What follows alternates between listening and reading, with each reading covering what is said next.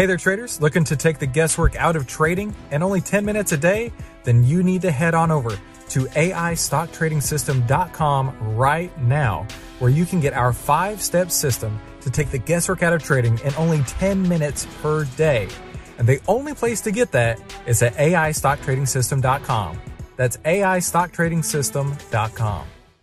Today's episode of the How to Trade Stocks and Options podcast is powered by FinClub and their artificially intelligent stock picks.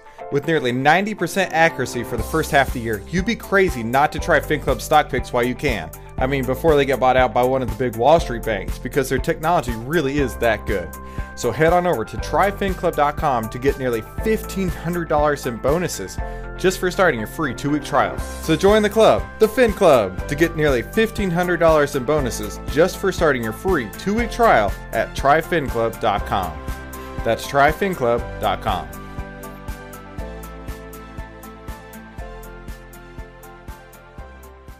Hey there, 10-minute traders. Welcome back to the How to Trade Stocks and Options podcast. Today, we have a special guest on the line, Jeff Small. And Jeff, he's a pretty sharp guy. Today, we're going to be talking about modernizing your portfolio. Hey, Jeff, thanks for coming on the show today.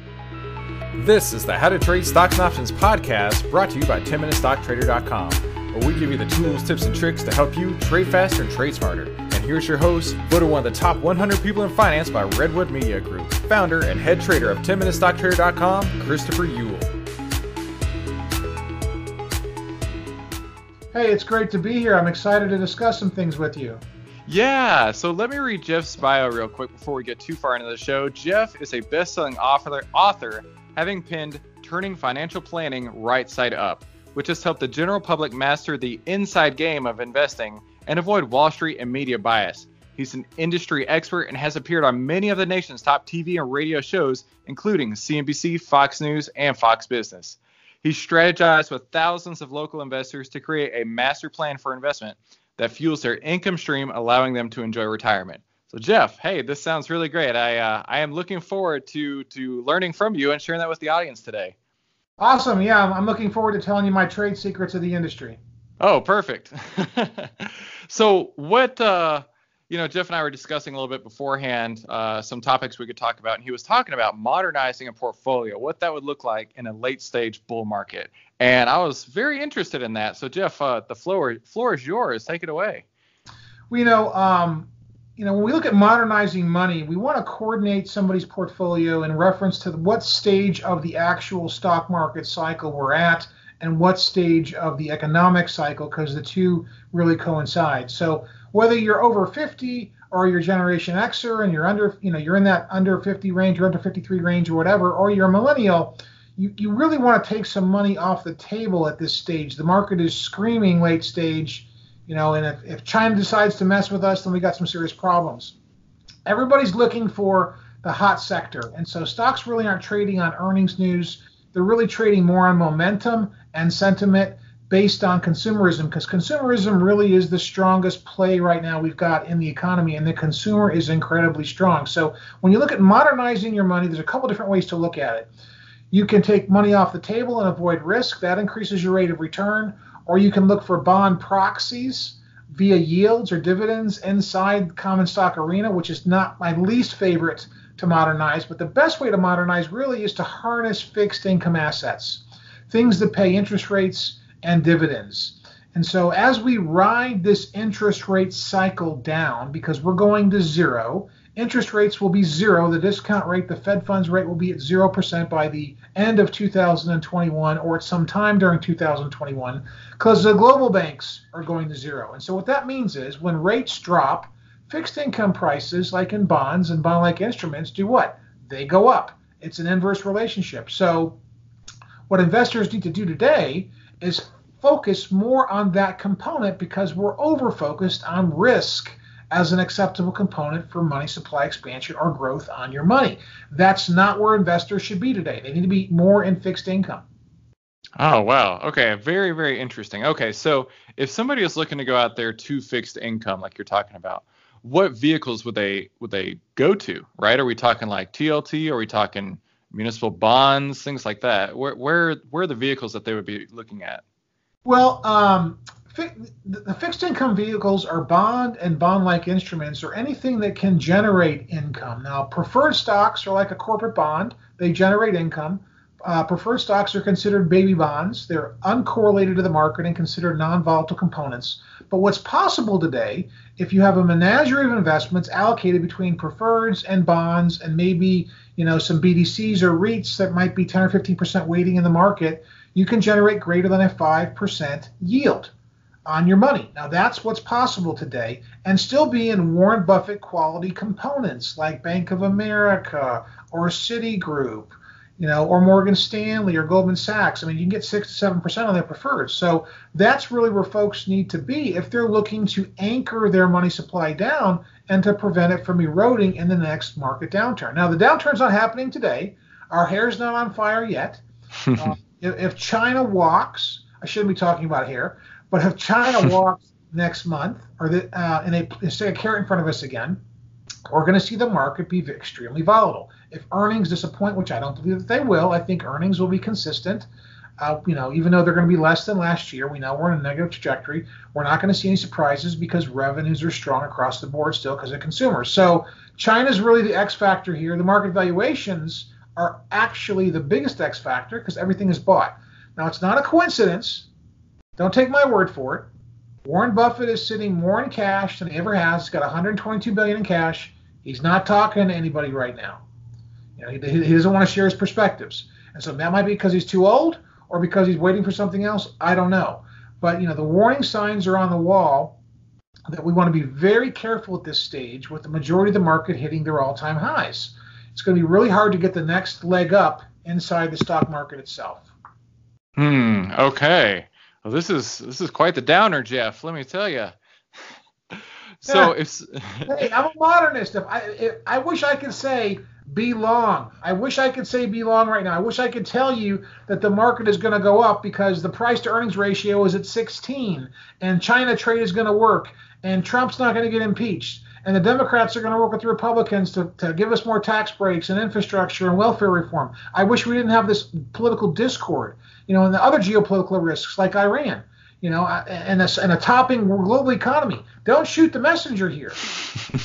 Don't shoot the messenger here. But we gotta think modern. If we bury our head in the sand and we ride the roller coaster of the market and we end up going down, we have to play the catch-up game, and that's what we want to avoid. We want to avoid the 08-09 debacle. We want to avoid the 2000 to 2003 debacle as well. Okay. Then we don't want to ride this thing down into the ground.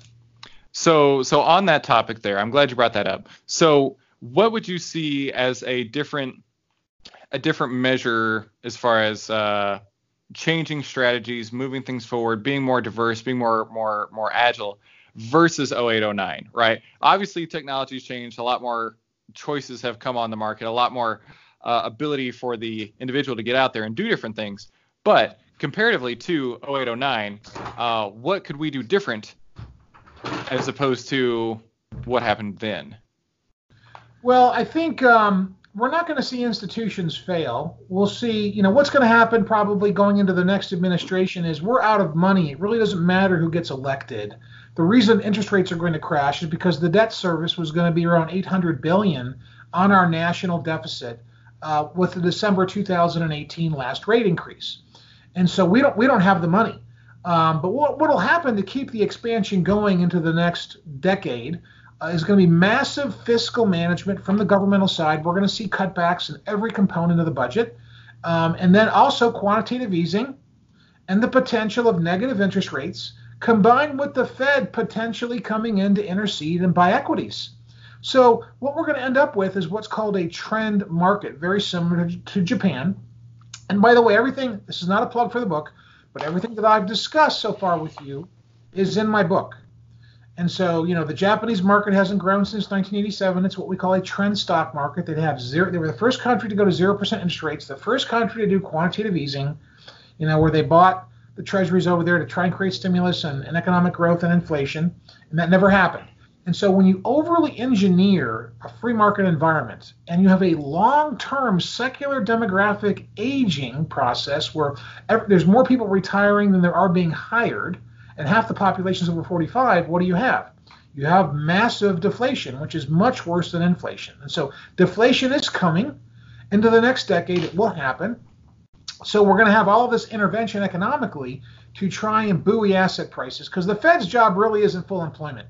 The Fed's job is keeping asset prices high, which ensures the integrity of institutions and making sure institutions don't fail. The Fed has a new mission ever since 2008, 2009. It has nothing to do with employment.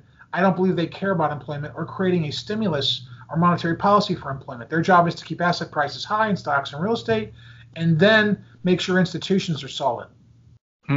Okay. So in that, one of the things I picked up there was you were talking about negative interest rates and how there are parts of the globe that have negative interest rates and have had them for a while now.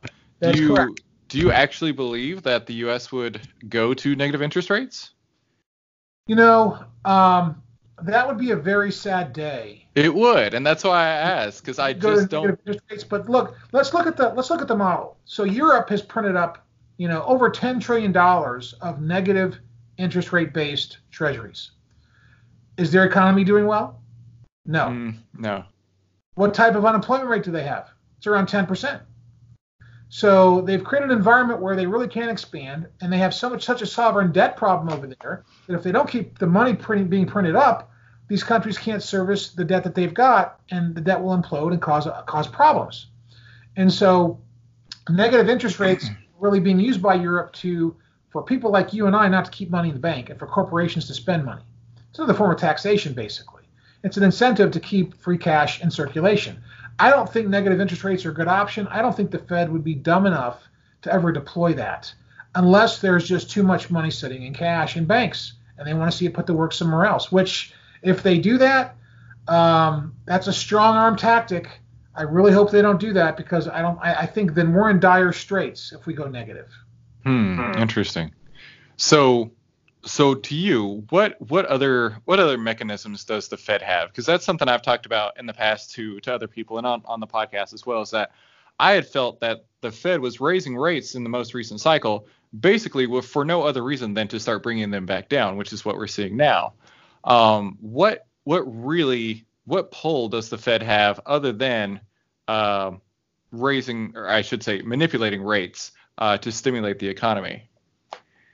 Well, other than, quantitative easing, and from March of 2009 to November of 2014, the Fed purchased $4.2 trillion of United States Treasuries and mortgage-backed securities. And so on the Treasury side, they gave that money to the government so we could fund our national budget, spend more than we collect, to try and lift us up out of that economic mess that we were in. That is the next step, is QE, where the Fed's physically buying the Treasuries and giving the money to the government because nobody else will buy those Treasuries. I mean, we've got to sell, $2.5 billion, $3 billion a day in Treasuries to offshore entities just to fund the surplus expense that we're providing now. We're spending $1 trillion a year more than we collect. And so that money's got to come from offshore. If we start adding another 5, 6, 7 billion a month or day of money that we want to create from there, no one's going to buy it. There's no buyers for that. The Fed's going to do quantitative easing and buy it for themselves and put it on their balance sheet, which, technically is a Ponzi scheme at that point. Mm-hmm. It sounds bad, but that's how we plug the holes in the dike around here. I never thought we'd see that. 35 years in the business, I never thought we'd see the Fed become socialistic. I think 100 years from now, they're going to say quantitative easing was nothing but socialism enhancing free market economics. So to you, what needs to be done just overall in the grand scheme of things, macro picture? What needs to be done to fix what you've been talking about here? All right. That is such a great question. There are so many things that Washington can do to enhance the economy and to unchain the economy. To place my vote based on who's best for the economy, not who the media wants me to hate or dislike or who's crass or who's unpresidential. I don't care about any of that. I'm focused on the economy because the economy lifts up everybody. It's the one common denominator we all have: race, creed, color, party affiliation, whatever. The economy goes up, everybody benefits. And so you've got to vote for who's going to be best for the economy. But what we've seen here is a big economic miracle the last couple of years, with 400,000 manufacturing jobs coming back to America. That's more jobs in 2.5 years in manufacturing that Obama created. I hate to say that. or Bush created during his term, we saw an exodus of manufacturing jobs. And so in that time frame, so we need people in Washington that aren't going to enrich themselves from the political system, that are here to work for Main Street. And now we're at a point where Main Street has to rise above the political fray and say, okay, these guys don't know what they're doing up there. They can't get along. They can't get anything done. So now I have to vote for whoever's going to be best for the economy. And that's really where Main Street has to start approaching this thing, because they're not doing anything. The Democrats, socialization, Medicare for all, we're out of money. They're telling a lie. We don't have the money. And the next term, we won't have the money. So it doesn't matter who's elected, blue or red, we're out of money. There's going to be massive fiscal restructuring. And so for them, when I see people promising the world today about what the government's going to do for you, I see that as the greatest lie ever in politics, because it's not possible. It can't be done mathematically. And so, we need people who are going to be honest about what's happening, and that, and you can say that both parties are dishonest, because they are, and I'm being neutral here. But I vote my conscience on who's going to be best for the economy and unchain it. Now, the greatest thing that's ever happened was we lowered corporate tax rates to 20%, which happens to be the same rate as China. So why should our rates be higher than China's when we don't incentivize our largest companies to domicile here? Apple is domiciled in Ireland. Why? Because of the tax rate. But yet their patents are at the U.S. Patent Office, where they make all of their money from. So it doesn't make any sense. We've got to create an environment where companies want to be here. And so, unfortunately, when you toe the party line and political side of the equation, the Democrats want to increase tax rates corporate-wise, because they think that hurts the middle class. It does the opposite. The reason we were at epically low unemployment rates in all classes of people is because corporations have more free cash flow than ever before. Now, what I see should happen going forward in politics is both parties should get together and say, hey, look, we need to re-incentivize corporate America to increase wages even further. We need to lift up the middle class. Because if we don't have a middle class and we don't start creating opportunities for folks, we will be socialized in 4 to 8 years. That's all it will take. We're 4 to 8 years from being socialized like Europe or Canada. And so we have to find a way to keep free market economics alive. And the way to do that is to unchain the economy, keep tax rates for corporations low, but yet create additional packages at the congressional level and at the presidential level that will enhance or incentivize companies to lift up people. Kind of like what Henry Ford did. Henry Ford said, take away everything I've got, but take care of my people, and I'm good. That's what makes me sleep easier, and I want to lift up the people that work for me. And so we need to get focused on that. And that's not socialism. That's just fairness. Mm-hmm. When I look at the last 10 years, corporations have been, on an average, buying back $50 billion a month of their own stocks. We've had the largest amount of share repurchases by corporations in history. Last year, $840 billion, which was a record. This year, we're on pace for $900 billion. Most of that money is leveraged. They're issuing debt to pay for that. They're not using cash from their balance sheets. And so a lot of that could have been used to enhance their employment base or hire more people. The incentivization for companies to buy back their own stock is to increase share prices, which it does because it shrinks the float. When Apple buys back 200 million shares, what happens? They retire that stock. The float shrinks. When demand hits, the price rises. Well, who does that benefit? The top layer of management, because what ends up happening is their employment contracts and their big golden parachute bonuses and their big stock option packages are based on what? Share price appreciation. And so it's not a good system. It doesn't benefit the rank and file, even though Apple has a much higher wage, to be fair to them, than most companies. Mm-hmm. And so does Google, but they're both in massive share back repurchase. They're both doing massive share buybacks right now. And so these are some of the macro things that I think will affect the dynamic of the economy from your original question, and how we can frame things going forward, but yet modernize things, because we have an aging population. We have 180,000 people a month leaving the workforce and retiring for the first time. And so they downsize, they get less income, they're living in a smaller house, and they don't buy as much. Half the population domestically is over 45. You save the most in your 50s for retirement. You spend less, pay down debt. And so it's a triple-headed trifecta against consumerism. So this is what's the age wave is going to do going into the next economic cycle in the next decade. We're going to see very little growth in earnings because of the lack of consumerism. And so if we don't modernize the economy and unchain it and incentivize it, we got big problems in 2020 to 2030. Okay. Well, first, let me say thank you for going into such a detailed description of what should be happening out there to make some changes. And really, I think you did a good service to really selling the value prop of your book, right? Turning financial planning right side up. And you were saying that a lot of what you're talking about here is contained within that, correct? My book it chronicles all of this. The book is poetic from that perspective because since the book has come out, everything in the book has happened. And we're going to keep on this pace. And so it's extraordinarily prophetic. So if you're a young investor, you definitely want to read this book so you can get a perspective. Now, is there times to be back in the market? Sure. Is there times to have risk off? There is. But you've got to understand the patterns of the market. Now, with our clients individually, we've specialized in working with folks who are over 50. And so we have a risk-off approach at this stage. We don't want to be market-centric. We will get back into the market once the market finally corrects. Right. Okay.